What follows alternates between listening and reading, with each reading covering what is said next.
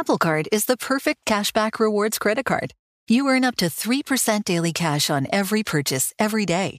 That's 3% on your favorite products at Apple, 2% on all other Apple Card with Apple Pay purchases, and 1% on anything you buy with your titanium Apple Card or virtual card number. Visit apple.co/card calculator to see how much you can earn. Apple Card issued by Goldman Sachs Bank USA, Salt Lake City branch. Subject to credit approval. Terms apply. Hey, Sarah, I loved that spring break vlog you posted on Zigazoo. OMG, you watched it? Yeah, it was so cool. I think you're so talented. Social media is only positive with Zigazoo, the world's largest and safest social media network for kids. In Zigazoo, all community members are verified kids just like yours, and all content is fully human moderated. Try out Zigazoo this spring break. Download the Zigazoo app today. Are you ready to move your career forward? Make your comeback with Purdue Global and get college credit for your work, school life, or military experiences. With these credits, you may have already completed up to 75% of your undergraduate degree. You've worked hard to get where you are. It's time to get the recognition you deserve and earn a degree you'll be proud of. One that employers will trust and respect. When you take the next step in your life and career, make it count with Purdue Global, Purdue's online university for working adults. Start your comeback at purdueglobal.edu.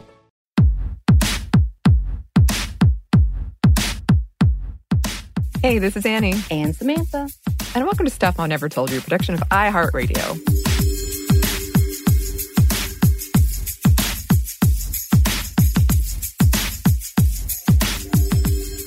So I have a very important question for you, Samantha. Oh, no. Yes, the most important question. Okay, here we go. Are you a shipper? Okay, so I didn't know what that was for the longest time.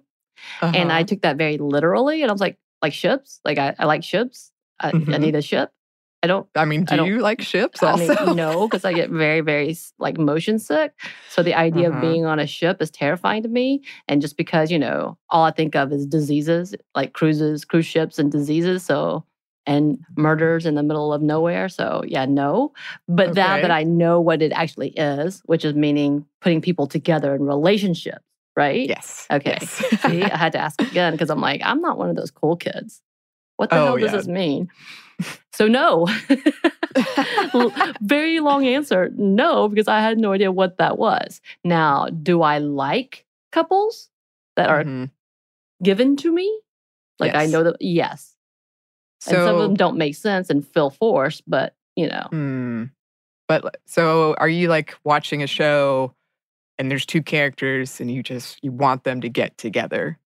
Or do you sort of go with it? I think typically I go with it. Now, to be fair, SVU, for the longest time, I did want Olivia and Stabler.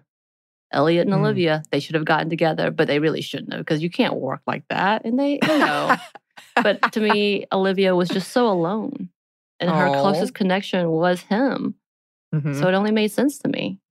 Did you know anyone else that shared that viewpoint? Oh, so many people. Yeah. Which is why, even though, it is a cop show, people are still excited that Elliot Stabler is coming back. He's having he's getting his own show. Okay. And people are there's going to be a crossover? Oh, I probably. Because it's definitely another Law. Law and Order has 15 shows, and this is one more of those. But yeah, it's going to be a crossover. And anytime they do cross social media, people freak out. I am one of those people. It's true. One more follow-up question. Does this couple have a name? Like a ship name? See, that never happened in my generation, I don't think. Oh, really? That wasn't a thing. Who is the most famous couple that has... I don't know. I always think of Brangelina. Oh, yeah. There you go. Brangelina. So that is in my time frame. But I think that was just so dumb because I also was not team Brangelina. Okay. I was team Brad and Jennifer. I was too. So that helped. That just has a negative connotation to me. Okay. So obviously, since you're asking me these questions, you, and I know this because of your fan fiction, you ship pretty hard, don't you? It's so funny to me because, as I've said before, I am not a romantic person. Like, I don't watch rom-coms. It's not my thing. It's almost always my least favorite part of any entertainment because I'm just not into it. But recently, I don't know why, I have started shipping things. Yeah. And I think I ship things that I can tell is never going to happen. I don't know, because it feels almost like a safer thing or more fun to imagine. Is it more like a conspiracy theory type of, yeah, they're actually together, even though they're not going to say it out loud. But if you watch their actions, they're together. That type of thing? Yes. Well, I've had an in-depth discussion recently with a lot of people about particularly Star Wars. Yeah. And surprise. Well, sure, yeah. But Luke and Han, and that I've started shipping that, and I have no idea why. So today we're talking about queer baiting, and when I think about the difference to me and what queer baiting is and isn't, because there is a huge debate over it, is intention. And I don't feel like the writers ever meant for anybody to interpret that Han and Luke were going to be together. You know what I mean? Right. So it doesn't feel like a conspiracy so much as, but he rushed off into the blizzard on Hoth to save him in body heat. It's true. It's true. It's true. It's true. We saw it. I've seen it several times now. So many times now. Yes. You're the best. Thank you. Yeah, so we are talking about the contentious term of queer baiting, which is something that has been on my mind for a while. And I have found myself falling into these relationships that get brought up in this conversation a lot. Dean and Castiel from Supernatural, Destiel is probably one of the biggest, if not the biggest, example given. Oh, is it? Oh, yes. Now, don't get me wrong. Before I even started watching it, and now it's one of my regulars now in my rotation. You did tell me this. This was the first thing you told me. And then when I was introduced to Castiel on the show, I was like, oh, there he is. And you're like, just wait. And then they even have an episode where they dedicate to the fact that is a theory. Yeah, the fan fiction episode, right? Yes. Yes. Yeah, they're probably the biggest example. And it's one of those things where, again, I'm kind of oblivious almost when it comes to romantic singles. Samantha, you know this. I just miss a lot of context a lot. Yes. But the fact that I picked up on Destiel without the internet, I think that says something. I was like, these two characters, something's going on here. This is a little, I can see them getting together. Dean even says he loves him. Anyway, the signs are there, Samantha, the signs are there. Apparently. Yes. And then I got really caught up in Finn and Poe for a hot minute from Star Wars, which is called Storm Pilot. That's the shipping name for that. And I really wanted them to end up together. And I could go on such a deep dive, and I kind of did in our 2-part fan fiction episodes on why this whole thing is, why are we so eager, or at least some segment of us, to put 2 male characters together. I don't know if you know this, Samantha, because you're not in the fan fiction world like I am, but Slash, it just makes up a huge portion of fan fiction, and it's mostly written by women, and it's 2 men together. What's Slash? Is that what it's called? Yeah. Oh, okay. Because you indicate with the slash, so it would be Dean / Castiel. Yeah. Oh, see, yeah. That's not how okay. I'm glad you told me that, because I would have interpreted it as a different thing. Like they're the same person, one and the same, but not necessarily a relationship. And okay. Is either or. Okay. Yeah, well, I'm happy to share my fan fiction knowledge at any point. So, I feel like I could do a 10-part series on this, and I want to talk about it so much. But if I do it in a kind of a nutshell, I think one of the main reasons is there are more male characters. They're traditionally more well-developed. the male body is less politicized than the female body in a plethora of ways. And then the lack of platonic relationships, particularly between men and women in our media, but also men and men.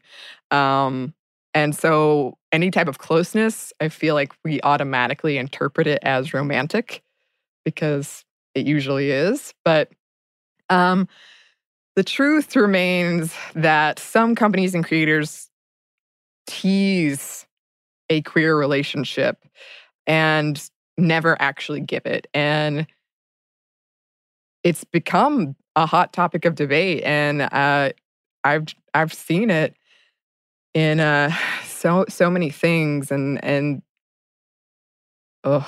anyway, another piece of this, I know I'm seeing things, like I said, where writers didn't intend it, like in Han and Luke is the best example, because I just feel like there's no way they thought all these women would latch on to that. Right.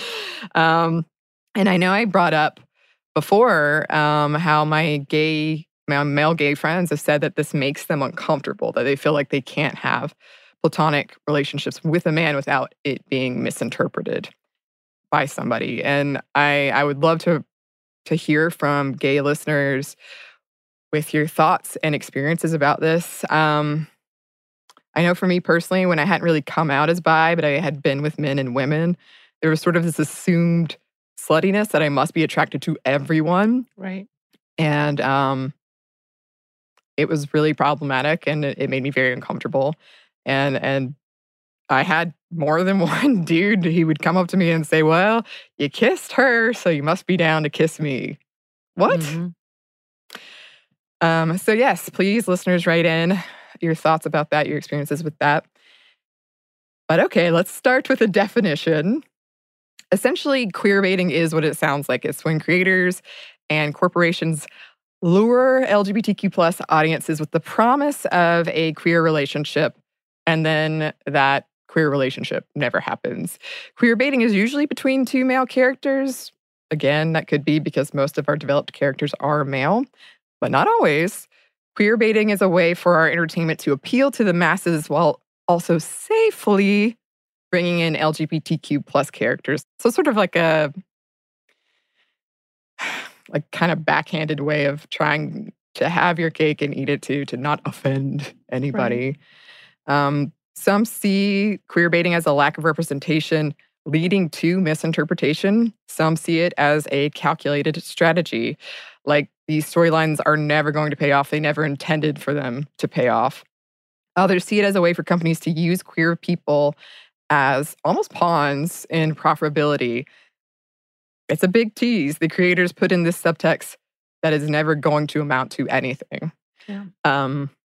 GLAAD's 2017 to 2018 report found that about 6.4% of television's main characters were LGBTQ+. So that's not that many. And just, I would take a moment to absorb how not only disappointing, but painful that is. It's toying with a community that doesn't frequently see themselves represented, and then almost ridiculing people in that community for thinking that that relationship could ever have been queer, that you could ever have interpreted it that way. It's almost gaslighting. Like, how did you see this, you silly fan? You're reading too much into it. Some of these relationships are openly made fun of by creators, and the overall message is representation of these relationships is worth less than the risk of offending any homophobic audience member. Right. And I would add that it seems like it fetishizes that in general, the LGBTQ population in general, which is harmful in every way. Let's just go ahead and put fetishizing anything is harmful, but it does do that. And they're using it as a way to make profit, which is gross. Yes. Yes, it is. But a very brief history. In the 1990s, companies started going after what was called the pink dollar, or gay patronage. Some experts argue the merit of this idea. Either way, queerbaiting stemmed from the corporate desire to market to LGBTQ plus audiences while not, once again, deterring any homophobic viewers. Having their cake, like you said, and eating it too. So, gotta have it all, want all the audience, so gotta stay in that fine line. Mm-hmm. So queerbaiting has a long history, but it's in its more modern sense, it goes back to, quote, gay window advertising in the 1980s, or using subtle elements to draw in the LGBTQ plus crowd. Some scholars also call this gay vague. There's also hoyay, or homoeroticism, yay, which was first coined in 2001, which is more closely related to queer coding or reading. More on that in a second. But in the early 1980s, it was used in the US courts to describe homophobic rhetoric. Its current meaning most likely originates on Tumblr as early as the 90s. So another part of this is called situational homosexuality. Essentially, the absence of characters of one gender means that people read a certain amount of same-sex eroticism. However, many modern-day researchers think the term is archaic, that it could apply to things like prisons, a temporary state, sort of like, quote, I experimented in college. Right, as if it's only just based on the situation. It was just a stage. It was just a stage in my life. Yeah. So there are a lot of aspects to unpack in all of that, and we will. But first, we're going to pause for a quick break for a word from our sponsor.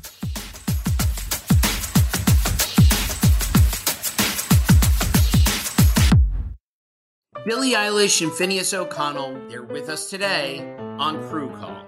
I'm your host, Anthony D'Alessandro. Billie's vocals, it was automatic art. I had to choose a more challenging route than just da da da da. You know what I'm saying? It could have been easier. And a lot of people have asked me how did you choose to have it be so soft and so simple? And what else was it gonna that's what the song wanted. Thanks for listening to this episode of the Crew Call podcast on Deadline. Hey Sarah, I love that spring break vlog you posted on Zigazoo. OMG, you watched it? Yeah, it was edited so well. I think you're so talented. Social media interactions are only positive when you use Zigazoo. Zigazoo is the world's largest and safest social media network for kids. Your kids can upload their content and see what their friends are up to. With Zigazoo, they can create videos, enter to win prizes, and try out the latest dances and trends. There's no commenting, no text messaging, and everything is 100% human moderated. Plus, all community members are real, verified kids just like yours. There are no bots, trolls, or AI. Because Zigazoo is about one thing and one thing only, and that is fun. Try out Zigazoo this spring break and let your kids share your vacation vlogs and best edits with their friends safely. Download the Zigazoo app today. That's Zigazoo. Witness the dawning of a new era in automotive luxury with a reveal unlike any other as Infiniti presents a new chapter in luxury, the premiere of the all-new 2025 Infiniti QX80. Join us March 20th live from the Edge at Hudson Yards in New York City, featuring an unforgettable performance by Grammy and Academy Award-winning singer, songwriter, and composer, Jon Batiste. The all-new Infiniti QX80 is unlike any luxury SUV you've ever seen. Smart enough to anticipate your needs, even before you do. Every line, curve, and detail was thoughtfully crafted, so everything for every passenger feels just right. Don't miss it. Mark your calendars and be the first to see it March 20th at 7 p.m. Eastern, only on iHeartRadio's YouTube channel. Save the date at new-QX80.com. 2025 QX80 coming this summer.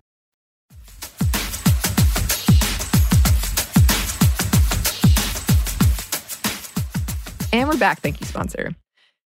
So let's return again to Supernatural, which I do think is probably the biggest example, modern day current example of this. If we look at it specifically, some have argued that when creators leaned into Destiel, which is, again, the two main characters, Dean and Castiel, their ratings went up. And the nature of that show, and that it is very self-aware and very meta. There's fan fiction about it's kind of confusing to explain, but I love seeing people's faces when I try to explain this.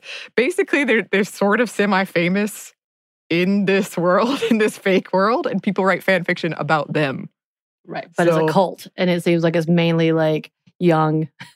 Yes. Becky, who she is the biggest fan of Supernatural within the world, which is a series of books. She is the most stereotypical fan fiction girl that they could have written. They did her dirty, by the way. They did.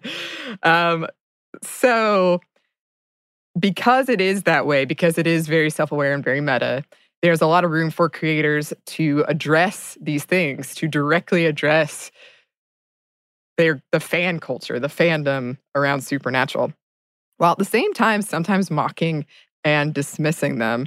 The actors also play with it at conventions and in bloopers, this Dean and Castiel relationship.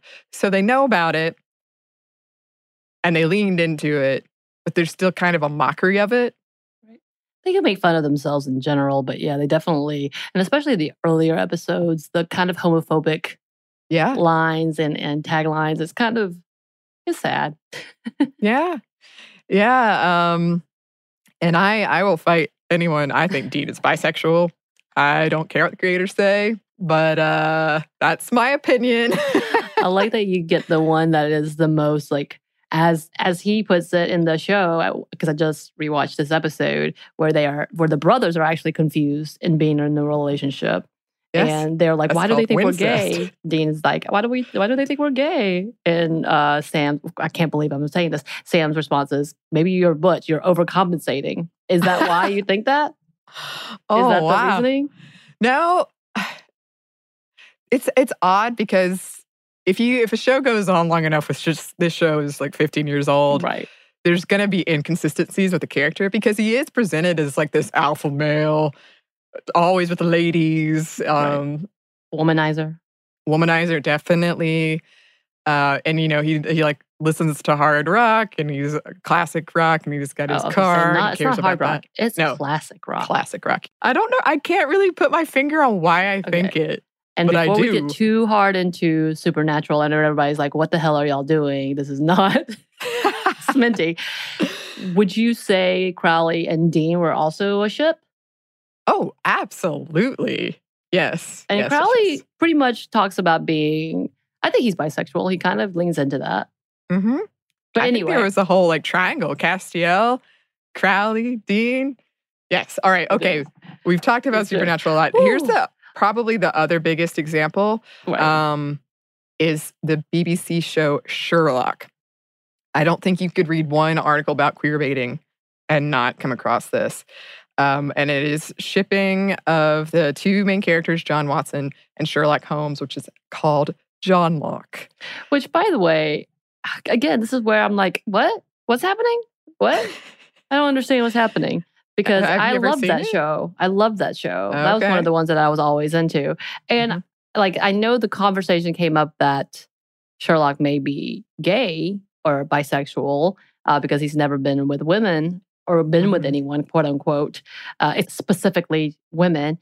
But I never, like, I know there's that underlying joke because they're always together. So everybody assumes they're together, which, by the way, once again, is kind of like, why can't they just be friends? Yeah. End of story. But yeah, I never saw that.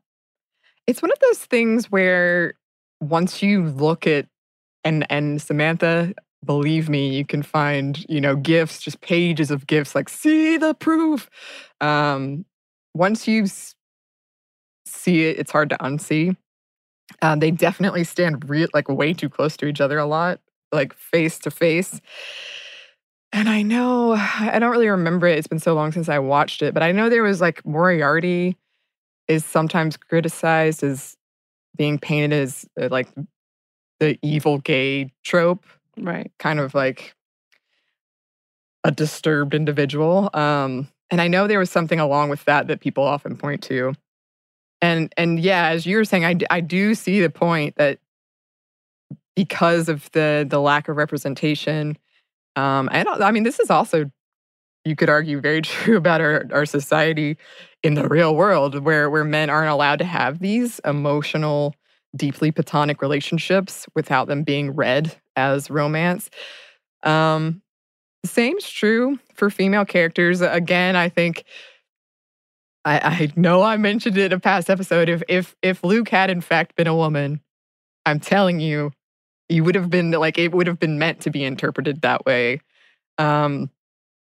People would read the relationship between John and Sherlock as romantic if one of them was male and the other female, or at least a lot more people would. Mm-hmm. Again, it boils down to we don't have a lot of representation. We don't have a lot of diversity of stories being told and relationships and complex, nuanced relationships. And I think that's changing.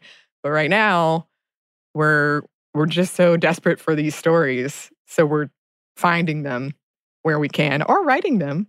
And I will come back to the importance of fan fiction and all this in a minute. And John Locke is a great example where there are all these in-show jokes that they're a couple that show acknowledging what fans want, teasing it, but then nothing happens. There are even references to Sherlock Moriarty fan fiction that are derided in the show. The creator, Stephen Moffat, went out of his way to say in an interview in terms of whether or not Sherlock was asexual, it's the choice of a monk, not the choice of an asexual. If he was asexual, there would be no tension in that, no fun in that. It's someone who abstains, who's interesting. And he gets criticized a lot in this whole kind of his response to people wanting that. Right. Or seeing it. Because I've read interviews where he's like, well, I can't believe anyone would read it that way. And then I've read some where it's clear that he knows and is sort of making fun of it. Yeah. And he just doesn't care. Mm-hmm. Right. So there are also other shows in entertainment that include shows like House, The OC, Merlin, Riverdale, and Rizzoli and Isles, and among so many others. Solo, a Star Wars story too, by the way. Some classics. Yes, and I remember this because I remember it was so shocking to me in my very, very, very conservative household because I watched the show, Gabrielle and Xena from Xena Warrior Princess. I think that was the first, I was like, oh, what's happening? This is not, what? Then, of course, we have the Madonna and Britney kissing at the MTV Music Awards. I think that would be definitely one of the big queer baiting things because there was a lot of controversy of like, what is this? Why are you doing this? As well as people always forget that Christina Aguilera was there too, and she kissed her. I don't know if you knew that. They were both on stage with her. Yes. Yeah. Also, Katy Perry's I Kissed a Girl, and I liked it, which also has other connotations because she had been in this very religious lifestyle before she became, well known, which was always kind of like, interesting. Oh, I didn't know that. Huh. Yeah, from what I remember, which I feel like a lot of pop female singers came from that kind of genre anyway. Mm-hmm. And then Rita Ora's song, Girls, the new one, because you know what? Sex sells. And there was that huge debate about why they're doing all of this or why it's such a new fad, it seems. And the capitalization of pride, companies are getting in on it. And as we've seen, when you get sponsored in a pride parade, it's really kind of weird. Essentially doing the same thing, not actually committing to representation, but wanting queer patronage. Yeah, and I mean, I've seen a lot of argument about this with like kind of the annoyance with companies that just are like, here's a rainbow-colored cupcake, happy pride. Right. It, you know, there's debate, at least that's happening, and companies are appreciating the importance of it, but it feels so like superficial and shallow. What else are you doing? Right. I mean, that kind of goes hand in hand with the Black Lives Matter movement, and like people do the one black tile, and like, wait, but your company is not showing that in your hiring processes and all of this. Yes. And it's the same way. You're showing this pride flag. Do you have representation in your company? Have you had it? Do you actually acknowledge that that needs to be a part of your diversity? Hello? Yeah. Yes. Yeah. And I guess speaking of singers, Ariana Grande got accused of queer baiting in her song Monopoly, which is a collaboration with Victoria Monet, when she sang about liking men and women. Taylor Swift's video, You Need to Calm Down, of course, caused a huge debate about where was she before this, and it's sort of, it just feels like capitalizing. And there's a certain degree, too, where people in entertainment, they are trying to make money, they are trying to profit, but it can feel so gross. And like, but what else have you done? What else are you doing? And some people, we should say, view the very existence of queer baiting as progress, that queer baiting, the term, wouldn't exist without at least some queer acceptance and examples in our media. There's also a debate about erasure versus labeling. Like, some argue that it shouldn't be that you have to explicitly label, oh, this is a gay couple, and then it becomes, at least unfortunately right now, it becomes their defining thing. Like, that is all about them, and they're not really complex or nuanced other than that. So that's another piece of this. Right. And I think when you see, because Ariana Grande was in 2 debates, the Monopoly song, and another one where the video where she's talking about getting together with a dude ends up in the end of the video kissing a girl. Mm-hmm. And that was, I've seen more criticism on that because obviously that wasn't necessarily a part of the song. Right. And then you have Monopoly where people felt like she actually came out as bi or pansexual and people celebrated that. So it was really interesting to see the 2 levels of like, okay, who and what dictates if this should be celebrated or if this should be condemned. Right. And I mean, interesting conversation. It does come up in a lot of things we talk about where it's always important to remind yourself no community is a monolith, and there should be healthy debate, and that's good. I do think it's good that it's happening, but yeah, you can see it definitely in things like that with Ariana Grande. Right. There's also a difference between queer baiting and ship teasing. Ship teasing, which I didn't know until just now, is different because at least one person in question is canonically queer. Also, there's a problem with only defining relationships through physical things like sex. i.e., it's queer baiting if a same-sex couple doesn't have sex, but are clearly together in other ways. Yeah, that's caused a lot of debate too of, well, we never saw them have sex, but there are other ways to be in relationships. More representation, the through line through this whole episode, but that is problematic too when you're saying, well, you're not in a relationship because you never had sex. Right. And just to clarify for people who aren't as big nerds as I am, canon is the accepted, like not fan fiction. This is what happened. So they acknowledge, oh, this character is gay. It's canon. Instead of me being like, but Dean, and he's bisexual, and it's just me and a lot of other people, but not creators. So queer coding is also a different thing. And this I didn't know about until we did this episode. Mary-Kate McAlpine over at Medium wrote about Hot Fuzz in particular, and I got to watch it for the first time. It was some of the best research I've ever had. So this is the Simon Pegg, Nick Frost film, which was a 2007 action comedy that was the second in the so-called Cornetto trilogy. In the editing of the script, they got rid of the love interest, the female love interest, and made the conscious decision to leave in those scenes with the overlying romantic interest between the 2 male characters. Or at least it can definitely be read that way. And one of the creators, they've acknowledged it, celebrated it. They're all for you shipping it.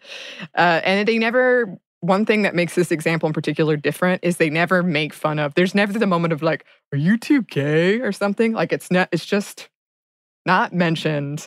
So that is queer coding. This to say, queer baiting sometimes gets leveled at fandoms where the relationships don't go the way fans want, which I feel like happens a lot, especially towards the end of a series. Yes. Oh, yes. There's some contention around whether we can assume what the creators intended and what we wanted. And that was worsened when creators and actors played into the trope and people saw an evil plot. I had to do it that way. Sorry. Ships can be a very risky business. The question becomes, are we queer baiting ourselves? Are we so desperate for representation we're seeing it where it isn't? And are we dismissing canon couples because we want to ship another couple so badly and we'll see no evidence otherwise? Annie, do you? I think I'm a very flexible, I can admit, I don't know, I'm not very possessive or controlling, which I think is the way to be of entertainment. And I'll be like, you know what? I can recognize it was never meant to go this way, but it's fun to think about. Yeah. And by the way, some call this slash goggles. Yes. So fandoms can be very protective of stuff that they care about, and there can be a level of like infighting and gatekeeping and entitlement. And I know for some people you're thinking, what? Because I feel you probably won't encounter this unless you do go online and look up fan fiction or forums or whatever. But believe me, it's there. And people will Like one of the most prominent examples to me is people, at least in the fan fiction world, really don't like Ginny Weasley. And they'll think you're stupid for even thinking they should be a couple because they so badly wanted things to go a different way.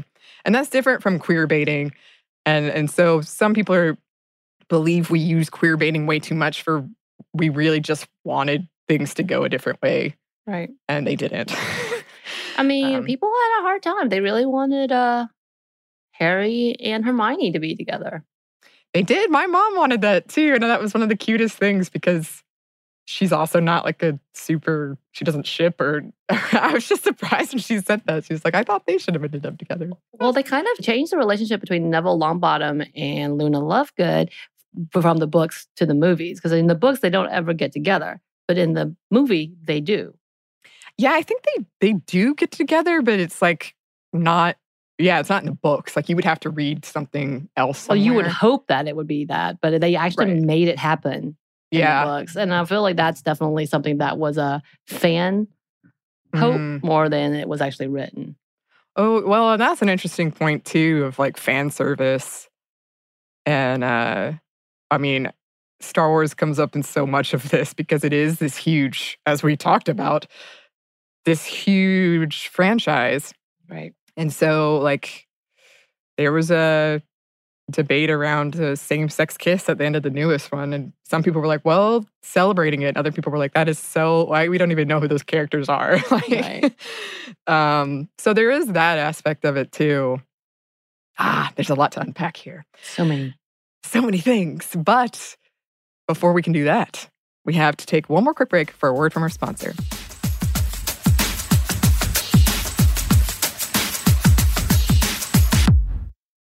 Billie Eilish and Phineas O'Connell, they're with us today on Crew Call.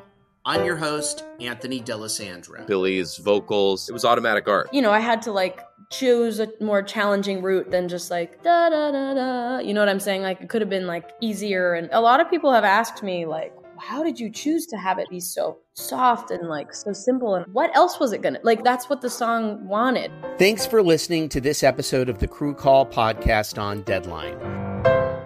Hey Sarah, I loved that spring break vlog you posted on Zigazoo. OMG, you watched it? Yeah, it was edited so well.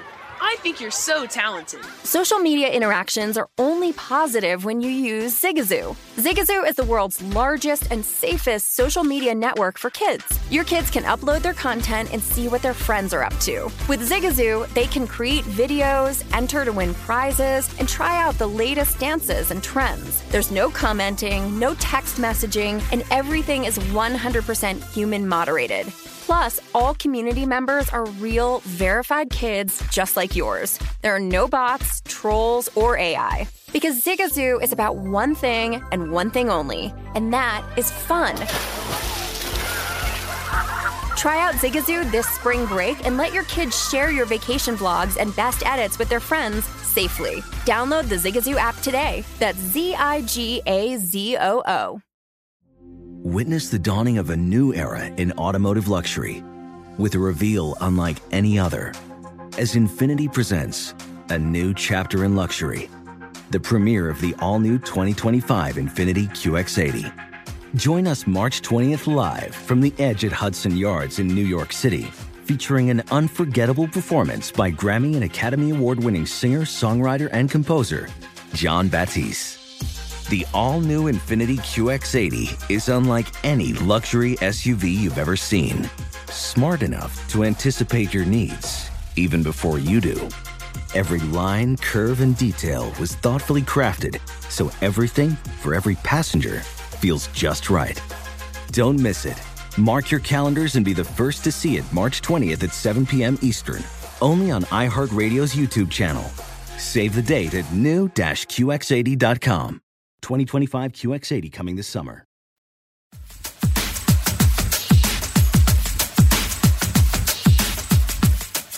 And we're back. Thank you, sponsor. And just some concluding thoughts. One, as promised, I wanted to touch on fan fiction for a second. I would talk about fan fiction. If I had another podcast, it would be just fan fiction. Yeah. I have talked about how powerful it is. And most people who write fan fiction are women, are young girls, queer, from marginalized communities, because we were seeing this space where we weren't being represented, so we went and made it. And it gets mocked and derided and ridiculed, but I think it's this beautiful creative space. And so if you're shipping someone and it's not working out for you, there's fan fiction for it, I guarantee you. And you can always write the fan fiction. Now, of course, this isn't the same thing as seeing representation, explicit representation in the entertainment we consume, in movies and television and books. But I feel like it's really telling that we make fun of fan fiction, and particularly young women writing it as if they're silly.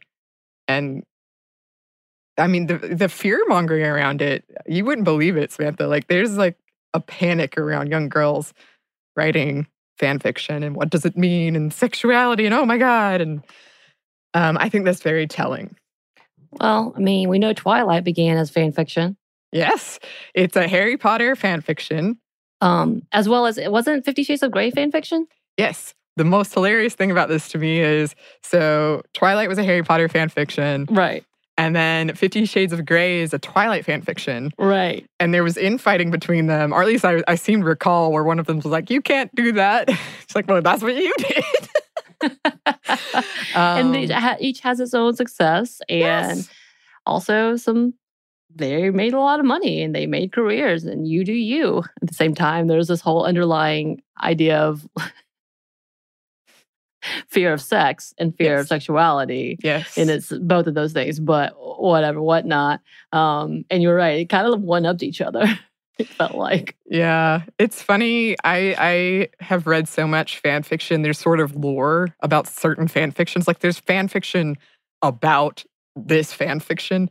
And I knew that one that got turned into Twilight. I never read it, but I remember seeing it. Oh, really? Everyone kind of knew about it. And then there's a whole like supernatural fan fiction universe where people have taken characters created in that universe and written about them. Well, that was whole Becky. Like, she made a career Yeah. of being a fan fiction writer. Yeah, and that's actually easier to do than you might think these days. The copyright part can get interesting. And I would also say, because some people have been like, well, write your own thing. Like, don't take someone else's idea. It's a hobby. It's not like, if you like to play soccer, I'm not going to tell you, well, go professional then. Like, you're wasting your time. Right. It's a hobby. Inspiration comes from different things. And why wouldn't it come from something that you love? Yes. It's a beautiful, transformed space where fans get to kind of play in the same sandbox. And it's nice because you all start from that shared love of this thing. And you don't have to explain the world. It's already there. And you could just go on. Although apparently you don't have control of your world. No, the ending is so tragic. Why? My fan fiction, you all, I've gotten to the end. Well, I haven't written it, but I know how it ends, and it is the saddest thing I've ever. Oh, wow. Brutal. Han and Luke will never be happy together. Never. Which I guess is kind of a segue into my next point is I do think it's worth remembering that there is other love than romantic love, and I would love for us to see that more in our media. Right. For me, growing up not having tons of boyfriends and relationships, I most loved and treasured all of the books and or movies that were about my friends. And of course, it's not as accepted with men unless you're being misogynistic together and being dumb, it seems. Again, that's a stereotype, but that's what the big movie hits are if you look at like Hangover and all of those movies. But for me, like I related the most, I think my all-time favorite book growing up was Just as Long as We're Together. So it was a book written by Judy Blume, which I loved because it was about three girls coming of age. And of course, I also loved it because there was an Asian adopted child into this book. And I felt very, very, very represented for the first time ever. And it was one of my favorite things. And I loved that idea of friendship. And I think that's why I loved the shows like Sex and the City. I really, really clung to. Now, there's so many problematic things in that show, but really clung to those friendships and just the relationships that they had with each other and knowing that they would be together. Like that was the types of things that I loved because that's what I related with most. Yeah, and it's unfortunate to see that every time you see any relationship, it has to be romantic no matter what. That somehow is being ruined by romance. Romance ruins everything. I'm just saying. Yeah, and we just need to see more. We need to see more platonic relationships and love, and we need to see relationships between queer people, groups of queer people, and then queer people and straight people. Like there's a lot of things at play here. And one other thing I read in a lot of articles is it's really difficult to know what a creator intended. And so it's really hard unless the creator flat out says, "Oh, I never meant for this." It's hard to say what they originally meant. And there's also the aspect of that who gets to own, like if I want to see Destiel, like, isn't that my prerogative? Right. And it's not explicit representation is very, very important. But that comes up a lot, and whether or not queer baiting is as big a thing. And the argument around, like, some people think it doesn't exist at all. Right. I think where I've landed is it is this sort of like taunting of, I don't know if taunting is the right word, but of companies knowing what they're doing, but never intending to have that payoff. So I remember when Solo: A Star Wars Story came out, in the trailer, there was this like some shot that made you think, oh, Lando and Han are going to get together. And then you see the movie and you're like, no, there's nothing there really, other than Lando who have sex with probably anybody. Right. Or anything. Right. Yeah. As you told the me. Millennium Falcon. So that kind of thing where I feel like at least somebody made a calculated decision to include that and sort of get points for being more progressive. Right. And then had no intention of ever actually doing it. Right. And it wasn't until recently that we see healthy relationships instead of the trope of a gay man obviously going after every heterosexual man and making this whole like predatory line. And, you know, instead of seeing actual healthy relationship once again where, you know, you see just friendship. And it's about time that we see that level. And coming out as, hey, yes, these two are together. Yes, these two discovered that they actually are in love, even though they didn't know it at the beginning. Why can't that happen? Instead of it being all hidden and cloak and dagger type of situation. Right. And I think I would go, at least in my opinion, when I think of queer baiting, there is a level of mocking to it too. Like, oh, well, you're just reading too much into this. Right. And then that could go straight into you just putting a gay person in there. So he's going to be the gay sidekick. We're going to put a person of color in there. That's a person of color. That's just a sidekick. She's just the byline. Right. And obviously gets the secondary. Right. Whatever. So if there's a guy, you know, I love the stories where there's two guys and the guy who's the cast off goes with a lesser friend. Always. I don't love it. I'm being sarcastic. But you know what I mean? That's kind of that whole level. And it's kind of like, that was unnecessary. And it's not necessarily what you want to see as a representation. And what's the point of this?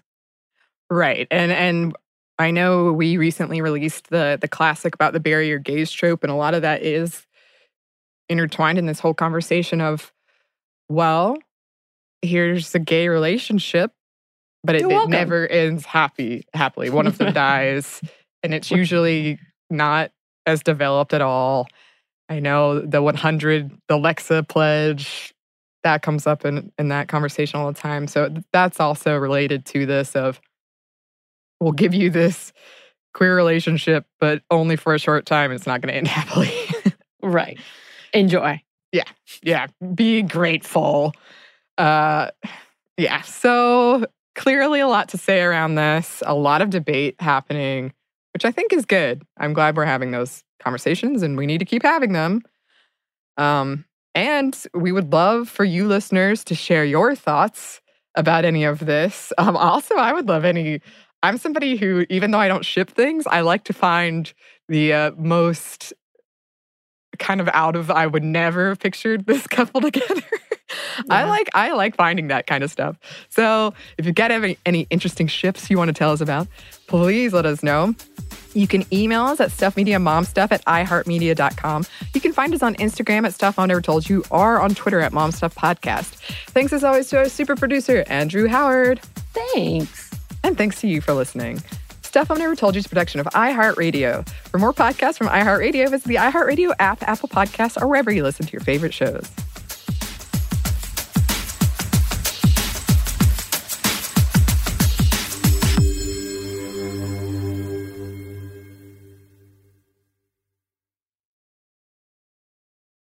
Have you heard about the social media platform for kids? It's called Zigazoo. It's a great place where kids like me can come together to make fun videos. Videos moderated by real people who review content before it's posted to the feed. I love the dance challenges. I love that it's Kid Safe COPPA certified. I don't know what that means. It means it has built-in privacy protections for your online data. Zigazoo, the world's largest social network. For kids. Download the Zigazoo app today. Does money stress you out? Let Facet flip your financial chaos into clarity. Finding Facet immediately put us at ease. Facet's innovative approach to financial planning ensures your money works as hard as you do, enabling members to experience the joys of having your finances in order. And that makes us Facet for life now, I guess.